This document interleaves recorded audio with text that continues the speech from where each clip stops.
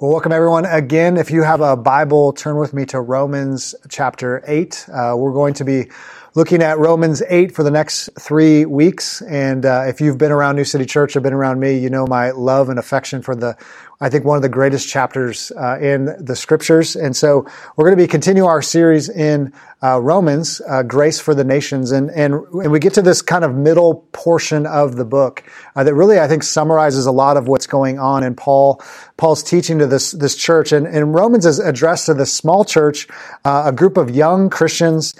Paul has never met them, but he wants them to know the gospel. Not only to know the gospel, but he wants them to live by it, to experience the power of it. He didn't just want them to understand and have ideas about it, but he wanted them to experience and wanted them to see their lives changed by it. And that's where when we pick it up in Romans 8 is really about how the gospel changes us and how the Spirit of God works in and through us to change us and as we follow Christ. And so I think the centrality of Paul's teaching, his theology, can really be found in Romans 8. And I think that's why Romans is so near and dear so many people's hearts and so many pastors and Christians around the world for many generations, is because of just the comfort it brings us, the joy it brings us, knowing that God has done something on our behalf, that He is for us and not against us. And I love what Charles Hodge, he's an old Presbyterian theologian, and Dr. Martin Lloyd-Jones said about this passage and why it's so dear to, I think, to so many people. Is Hodge said the whole chapter is a series of arguments most beautifully arranged in support of this one point. And then Martin Lloyd-Jones goes on to explain, I make bold to assert that the great theme of chapter 8 is not sanctification. The great theme is the security of the Christian. The idea that we have assurance that God is never going to leave us or forsake us, that we are secure in the arms of our Heavenly Father, that God is for us and not against us, that Christ died for us, He rose for us, but He also comes by His Spirit to give us His personal presence, to live with us, to be with us. And that's really amazing news. If you really think about this idea that God Himself, the creator of heaven and earth, the creator of every molecule, of every cell, the creator of you and me, everything we see and can't see, this God came to live with us and desires relationship and fellowship with us. And so I think that's why Romans 8 has this special place, I think, in the scriptures and for us as we think about what it means to be secure in the arms of our Heavenly Father. So why don't we read that together? And what I want to do this morning is simply kind of look at Paul's argument for why that is and the blessings of salvation that have come to us in Christ, but then also some implications of how do we walk in the power of the Spirit. Now that we have the Spirit of Christ living in us and through us, what does that mean? How do we walk with Him day to day? And that's really what Romans 8 is about. So let's read that together. Romans chapter 8, I'm just going to read the first 13 verses here this morning, and then we'll look at the rest of the book, the rest of the chapter the next couple weeks. Romans 8:1 says, there is therefore now no condemnation for those who are in Christ Jesus. For the law of the Spirit of life has set you free in Christ Jesus from the law of sin and death. For God has done what the law weakened by the flesh could not do, by sending His own Son in the likeness of sinful flesh, and for sin He condemned sin in the flesh, in order that the righteousness requirement of the law might be fulfilled in us, who walk not according to the flesh, but according to the Spirit.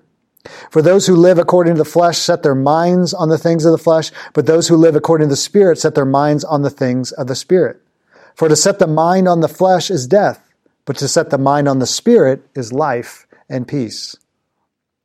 For the mind that is set on the flesh is hostile to God, for it does not submit to God's law. Indeed, it cannot. Those who are in the flesh cannot please God. You, however, are not in the flesh, but in the Spirit, if in fact the Spirit of God dwells in you. Anyone who does not have the Spirit of Christ does not belong to Him. But if Christ is in you, although the body is dead because of sin, the Spirit is life because of righteousness. If the Spirit of Him who raised Jesus from the dead dwells in you, He who raised Christ from the dead will also give life to your mortal bodies through His Spirit who dwells in you. Verse 12, so then, brothers, we are debtors, not to the flesh, to live according to the flesh. For if you live according to the flesh, you will die. But if by the Spirit you put to death the deeds of the body, you will live. This is the word of God for us here this morning. And so what I want to do briefly with us this morning is to look at the foundational blessings and privileges that we have in Christ and what he's accomplished for us. All the things that Paul's been talking about before verse 8, and then some implications of how do we walk in the freedom of the Spirit. What does that look like to be changed by the Spirit of God, to be changed by this gospel that we've been talking about for many weeks here. So first, the foundational blessing, privilege of salvation in Christ is simply this: there is no condemnation for those who are in Christ Jesus. We saw that in verse 1. There is therefore now no condemnation for those who are in Christ Jesus. Even if we could just pause for a second and look around, if you're with other people, with your family, with your kids, just say that to them right now. There's no condemnation for those who are in Christ Jesus. This is the greatest news that the world has ever heard. That's why this chapter is so important for us to understand who God is and what he's doing in our lives and what he's doing in the world.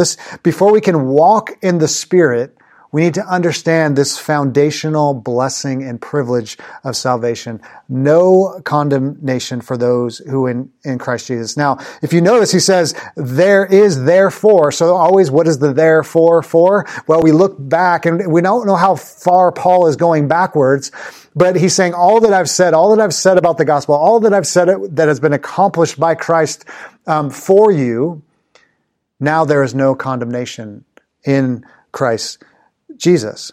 So all your assurance and hope in your life is built on this reality that God is for you and not against you.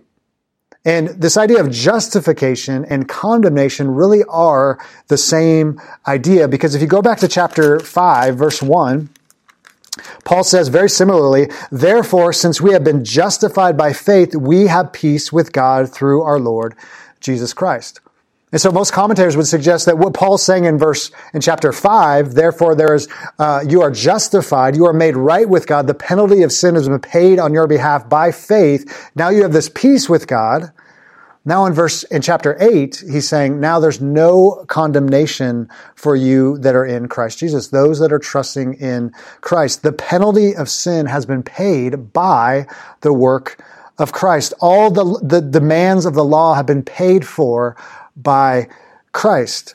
So this foundational blessing and privilege of salvation, there's no condemnation, past, present, or future. We have right standing. We have peace. We have life with God. If you ever hear a word of condemnation in your mind or in your heart or in your ears that come from God, it's not from God.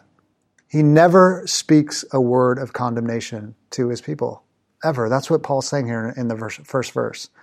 So let's not make this word small in our lives. We need to make it huge, because condemnation for past sins, present sins are done away with. So condemnation is not a thing for the Christian. Now, unfortunately, some still think that condemnation is coming two ways. One is from our past. All the things, Ryan, that I've done in my past. You don't understand the mess I've made in relationships. You don't understand what I've done. There's no way God is not punishing me or condemning me for those sinful acts, whatever those may be. Paul says, no, that's done.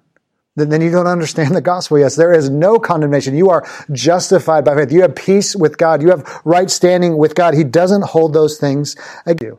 Now, others would say, well, what about the future? What about the present? Some would think that condemnation's coming every time I sin. Not true.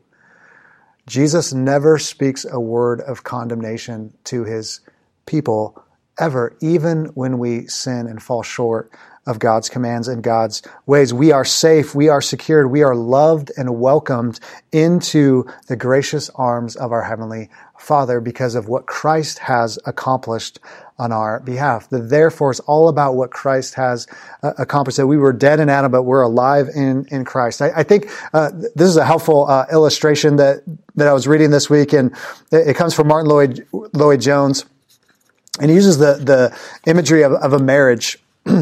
And he says this: the difference between an unbeliever sinning and a Christian sinning is the difference between a man transgressing the laws of the state and a husband who has done something he should not do in his relationship with his wife. He's not breaking the law. He is wounding the heart of his wife.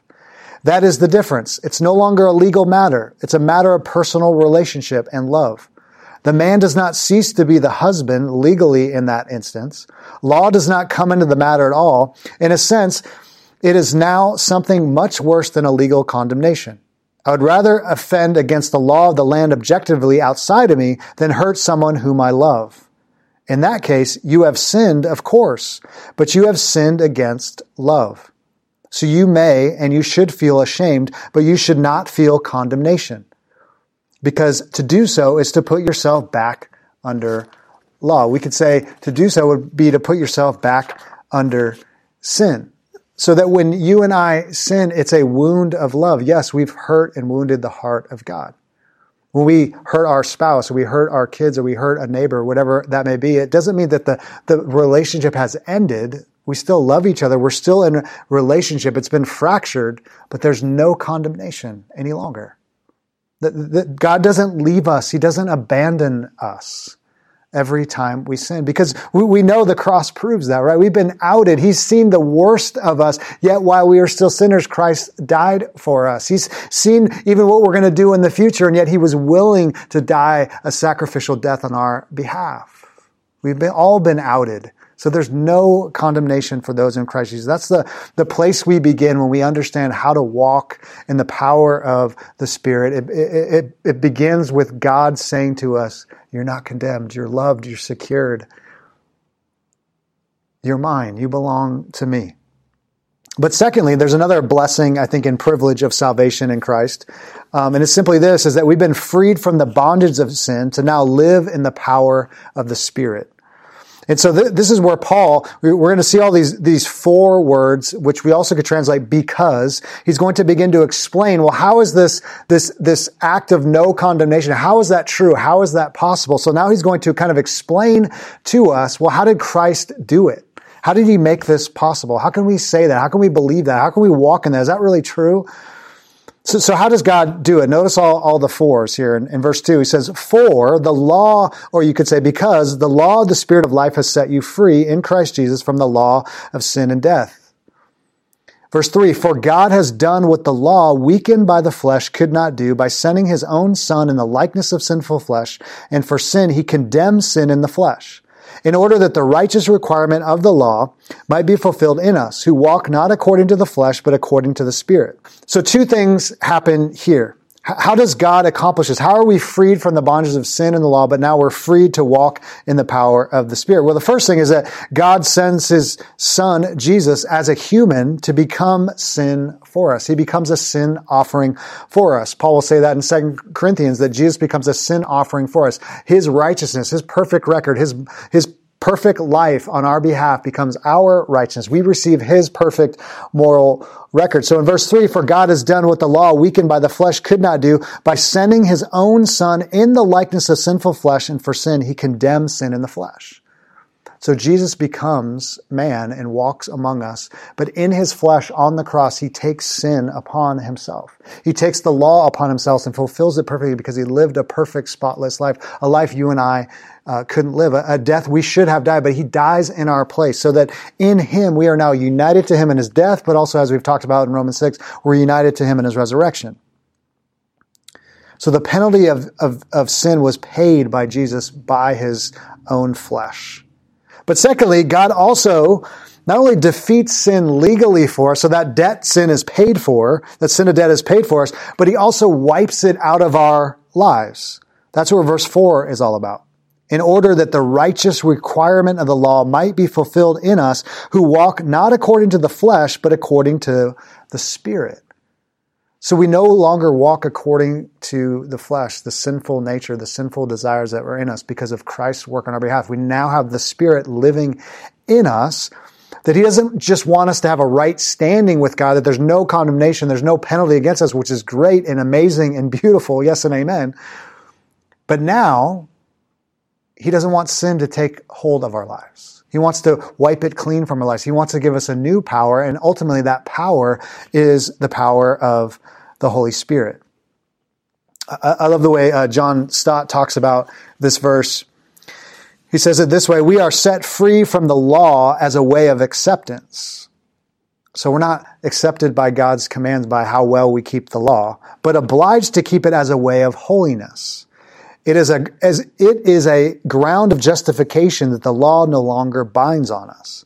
But as a standard of conduct, the law is still binding, and we seek to fulfill it as we walk according to the Spirit. That's what we've been talking about in chapter 7 and chapter 6.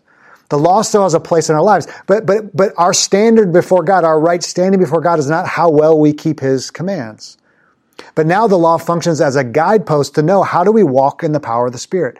How do we know if we're walking in the power of the Spirit? Well, the law, the commands of God reveal that to us. How do we know if we're loving God with all of our heart and loving our neighbor as ourselves? The law helps us. It becomes a guide. But the power living in us is the Spirit of God. It's not keeping rules and commands. It's God Himself living through us that gives us the ability to even keep the law in the first place. So we've been set free from sin and the law to now walk in a new power, the power of the Spirit. So all that Christ has been doing, all that Christ did was to accomplish so that we could live a joyful and free and holy life empowered by Him in the Spirit. His incarnation is coming to us in the flesh. His death, His resurrection is all designed for our godliness and our holiness in the power of the Spirit. That's what Romans 8, we'll get to that in a couple weeks, but Romans 8:29 says, Romans 8:29, for those conformed to the image of His Son in order that He might be the firstborn among many brothers. And those whom He predestined, He also called. And those whom He called, He also justified. And those whom He justified, He also glorified. The plan of salvation was to form us and conform us into the image of Christ. We've been called, we've been saved, we've been redeemed, we've been chosen by God to be justified in Christ, but also to be sanctified, but also to be glorified one day with Him. So all that God accomplished for us was so that now we can walk in a new freedom, in the freedom of the Holy Spirit. And really, that's the greatest motivator for us for living godly lives, is to look at what Christ has accomplished, to look at His love for us, that yet while we were sinners, Christ died for us. He was willing to lay His life down for us, that had no hope in the world, no way of being redeemed, no way of being forgiven, no way of walking in newness of life. And yet He comes and He finds us and He redeems us and He restores us back to the Father. So our motivation for living holy, godly, loving lives in the world is not based on morality, but it's based on what Christ has done for us. It's what the gospel has accomplished for us, which leads to the third blessing and privilege of salvation, is that Christ gives us this whole new mindset and worldview and thinking about everything. That's what verses 5-8 are really about. Notice what Paul says, the dichotomy between walking in the flesh, our sinful desires, our selfish ego, versus walking in the power of the Spirit. Notice what he says here in verse 5. For those who live according to the flesh set their minds on the things of the flesh. But those who live according to the Spirit set their minds on the things of the Spirit. For to set the mind on the flesh is death, but to set the mind on the Spirit is life and peace. For the mind that is set on the flesh is hostile to God, for it does not submit to God's law. Indeed, it cannot. Those who are in the flesh cannot please God. So Paul's using this dichotomy. Mind of the Spirit, mind of the flesh. Mind on the things of God and the Spirit and what Christ has accomplished. Mind on my selfish desires, my selfish ego, things that are all about me and about how the world and the culture see things, the whole worldview that it sends to us. It says this is where the good life is really found, as opposed to being Christ-centered in our lives, looking to Him for everything. And what Paul is teaching here is that the reality is that our minds shape our living and our character. Did you catch that in verse 5? He says, for those who live according to the flesh set their minds on the things of the flesh. Verse 6, for to set the mind on the flesh is death, but to set the mind on the Spirit is life and peace. So he connects our minds and what they're attached to, but also how it shapes and informs our living and our character. So whatever we set our minds on is going to shape how we live our lives. And everyone, minds something, sets our minds on something, because this has this idea of focusing, intently on something. Being obsessed with something, to have your imagination and attention totally captured by something or someone. William Temple, former archbishop, said, "Your religion is what you do with your solitude." So what our minds grapple on and grasp on and cling to is really how it's going to shape what we live for. So we can either live for the flesh, live for this ourself, or we can live for the things of the Spirit. And it shapes the people that we're becoming. And so just a couple little thoughts here on the flesh and the Spirit, because I think those get a little bit misunderstood, is really the flesh is the sinful part of us. Like our physical bodies are not bad. God doesn't see our bodies as bad things. But the flesh is Paul's way of talking about our sinful nature, the things that go against Christ, the things that war against his ways, loving him and loving our neighbors. It's that selfish ego. It's the worldview that makes everything about us as opposed to Christ and God and his ways and glorifying him. So Paul's saying that's the old person. That's how you used to be before Christ. That was the old man that every inclination of their heart was to love all the wrong things. But now you are a new creation. You're remade. You're renewed in the Spirit to now love different things, to ultimately love God and love our neighbor as ourselves, to want to obey God and follow God. So what's the things of the Spirit? Well, the reality is that we're designed to love and enjoy God and to do that in the world. So I think the things of the Spirit, which I think is just very much misunderstood. It's like, well, the things of the Spirit are, I have to, listen to only Christian radio, only watch Christian TV, only talk about religious things and only read religious books and all those kinds of things. I don't think that's what setting our minds on the Spirit is. Now, those aren't bad things. And Christian literature is great, and the scriptures are great, and all those things. But I think Paul has something bigger in mind here. Because the rest of Romans 8 is going to flesh out what does it mean to set our minds on the things of the Spirit, which we could also ask the question, well, what does the Spirit actually do? Now, if you remember back in the Gospels, when John does a lot of teaching on the Holy Spirit, the Holy Spirit's always about making Christ central in our lives and reminding us and showing us who he is and what he's accomplished constantly. Some have said that the Spirit of God is always shining a giant spotlight on Christ and his work and his teaching and his ways, which I think aligns perfectly with Romans 8. If you go down to verse 14, we didn't read that this morning, but 14, for all who are led by the Spirit of God are sons of God. So setting our minds on the Spirit of God are to remember that we are sons and daughters of God. We are part of his family. There is no condemnation for those who are in Christ Jesus. How often do our lives get off track when we forget that we belong to Jesus, that we are sons and daughters of the King, that no one can take that away from us, that when we fall into the mind of the flesh, it's to forget that reality that no, I belong to Jesus. I'm not going to live like that if I belong to Jesus. I'm not going to say that if I belong to Jesus. So it's always about our sonship and our daughtership before God, if you will. Secondly, I think the things of the Spirit also have to do with not living with a fear of rejection, that God's going to somehow reject us. Because if you go on in verse 15, it says, for you did not receive the spirit of slavery to fall back into fear, but you have received the Spirit of adoption as sons, by whom we cry, Abba, Father. The Spirit himself bears witness with our spirit that we are children of God. When you forget that you are totally, ultimately loved in this moment, not a future version of yourself, it changes everything. How many times have we gotten in that place of fear?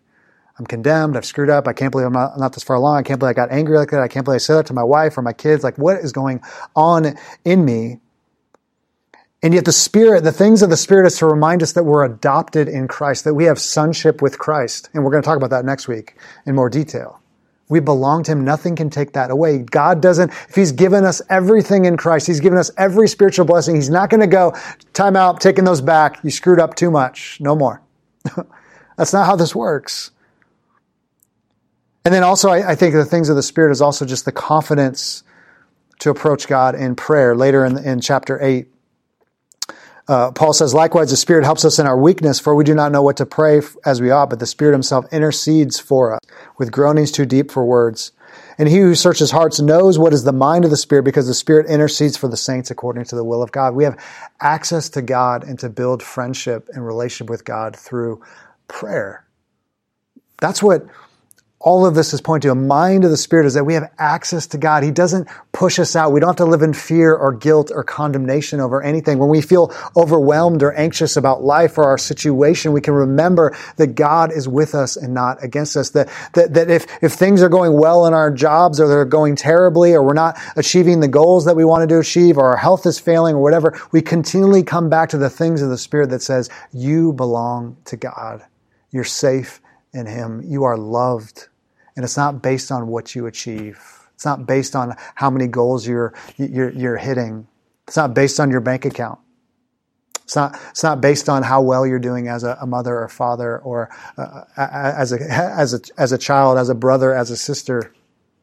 Those scales are gone because there's no condemnation for those in Christ Jesus. And that's why Paul kind of summarizes the reality that if you belong to Jesus, you have the Spirit of God living in you. They go together.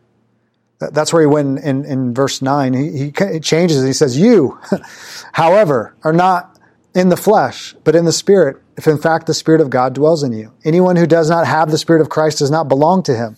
But if Christ is in you, although the body is dead because of sin, the Spirit is life because of righteousness. If the Spirit of Him who raised Jesus from the dead dwells in you, He who raised Christ Jesus from the dead will also give life to your mortal bodies through His Spirit who dwells in you. Every Christian, every disciple of Jesus is charismatic because the Spirit of God lives in them. If you are trusting in the person and work of Christ, the Spirit of God is yours to live in you, to help you walk in freedom. And the same Spirit that rose Jesus from the dead will raise our mortal bodies one day, that we will be healed and restored, and the whole universe will be healed and restored. Think about the comfort that came to this little church that is being persecuted, that is small, that is struggling already only a few years into the faith. And he's saying that even the Spirit of God is going to raise your feeble, weak bodies to new life. You're going to be okay. Nothing can separate you from the love of God. Not a pandemic, not cancer, not the loss of a job or loss of wages. Everything is secure in Christ. So the blessing is that we get this whole new mindset and worldview and thinking about everything. Now, as we kind of land the plane here this morning, I just want to give you a couple implications of how do we walk in the Spirit of Christ each and every day. What does it daily mean to set our minds on the things of the Spirit versus the things of the flesh? And the last couple of verses are really helpful. He says, so then, in verse 12, so then, brothers, we are debtors not to the flesh, to live according to the flesh. For if you live according to the flesh, you will die. But if by the Spirit you put to death the deeds of the body, you will live. So there's an interesting verse in verse 13. You put to death the deeds of the body of the flesh. It's kind of what old theologians would call mortification of sin. That's because the King James used that word, the mortification of sin, mortify our sin. So what that means is that we do have a part to play in walking in the power of the Spirit. Is that one is we're to ruthless and full-heartedly resist any sinful practice, reject any mindsets, any actions, any behaviors, any thoughts that are wrong that go against the things of the Spirit. Let me just say it this way. We don't play games with sin. We just don't. If we want to walk in the power of the Spirit and have the mind of the Spirit we are to put to death all the deeds, the actions, the thoughts that lead to sin. We don't mess around with it. We don't play with fire. Because we know the power that sin can have. And that's why Paul earlier was just reminding us, not even non-believers that will ultimately be separated from God one day and lead to death, because that's what sin does. But he's talking to believers too. He says we can, instead of walking in life and in peace and joy, we end up walking in death because of sin, because of sinful worldviews and things that sap our joy, things that go against the ways of the Spirit that we just talked about in just a few moments ago. So we have this place to play. We have to put to death all sin daily, constantly. Anything that rises up in us that goes against the things of the Spirit. Now, secondly, we also need to change our motivation to sin by remembering the gospel. It means we need to change our motivation to sin by remembering the gospel. That's what verse 12 is about. So then, brothers, we are debtors not to the flesh to live according to the flesh. So our debts have been paid, but we're not debtors to sin. We don't owe sin anything. It's already been accomplished. We have been indebted now to Jesus. So the ways we fight sin is to remember what he's accomplished on our behalf, to remember the gospel of grace. That we feel the obligations of love and gratitude to serve and know God. That's how you fight sin. It's not focusing on the sinful actions necessarily. And again, as I just said, we're to mortify those things and fight those things and war against those things. But to really cut the root of sin is to look at the gospel and to see what Jesus has accomplished, constantly looking at it, constantly remembering it, that there's no condemnation for those in Christ Jesus. But the more we see that, the more the gospel penny drops in our souls, the more we won't want to sin, the more we'll want to be obedient and live lives of holiness. So I think included in this is that we need to learn how to preach many gospel sermons to our hearts and our souls. Now, I'm not talking about law sermons. Law sermons are about God's going to get me if I sin. I don't want to sin because it's against my Christian principles to sin. It will hurt my self-esteem or my reputation, or what if I'm found out? That's a law sermon. We're not preaching those sermons to our souls. We're preaching many grace sermons. Look what God has done for me. Is this how I'm going to respond to him? I'm going to walk in disobedience? Of course not. I want to take all my sin and all my temptations to the cross and to the gospel and find God's love there. That's what it means to preach gospel sermons, grace sermons to your soul, that there's no condemnation for those in Christ Jesus. Jesus died knowing all of me, knowing what I've done, knowing what I will do. He laid his life down for me. I need to keep running back to the cross to sever the root of sins, to sever the motivations of my own sin, to marvel and gaze at what Christ has done, the new power that he's given me to walk in newness of life, to walk in the power of the Spirit, that Jesus is for me and not against me. Because if you're like me, most of the time when I sin, it's because I'm looking for love in all the wrong places. And maybe if I just had a little more respect, maybe if I was just a little better at this, or maybe people just don't know who I am. So maybe if I could just be a little more popular, or a little more successful, or maybe the church was going a little bit better, then somehow my soul could be satisfied. And yet Jesus says, it's already been satisfied in me. Come to me, find your worth, find your value, find your salvation, find your redemption, find your hope, find your power ultimately in me. So it requires a daily, constantly preaching many grace sermons to our own hearts and our own souls. That there's no condemnation for those in Christ Jesus. That's the foundation for walking in the power of the Spirit, for setting our minds on the things of the Spirit and not the things of the flesh. And next week we're going to look at our adoption in Christ and how that changes everything, which is another layer of this, and how this changes us and how it changes how we live and how we deal with sin and how we walk in this same power. Let us pray. Father, thank you for the Spirit of Christ that lives and moves and dwells in us. That without the power of the Holy Spirit, we would never be able to follow you. We would never be able to believe you. We would never be able to see you for who you are. We would never be able to be obedient to the commands you've laid before us.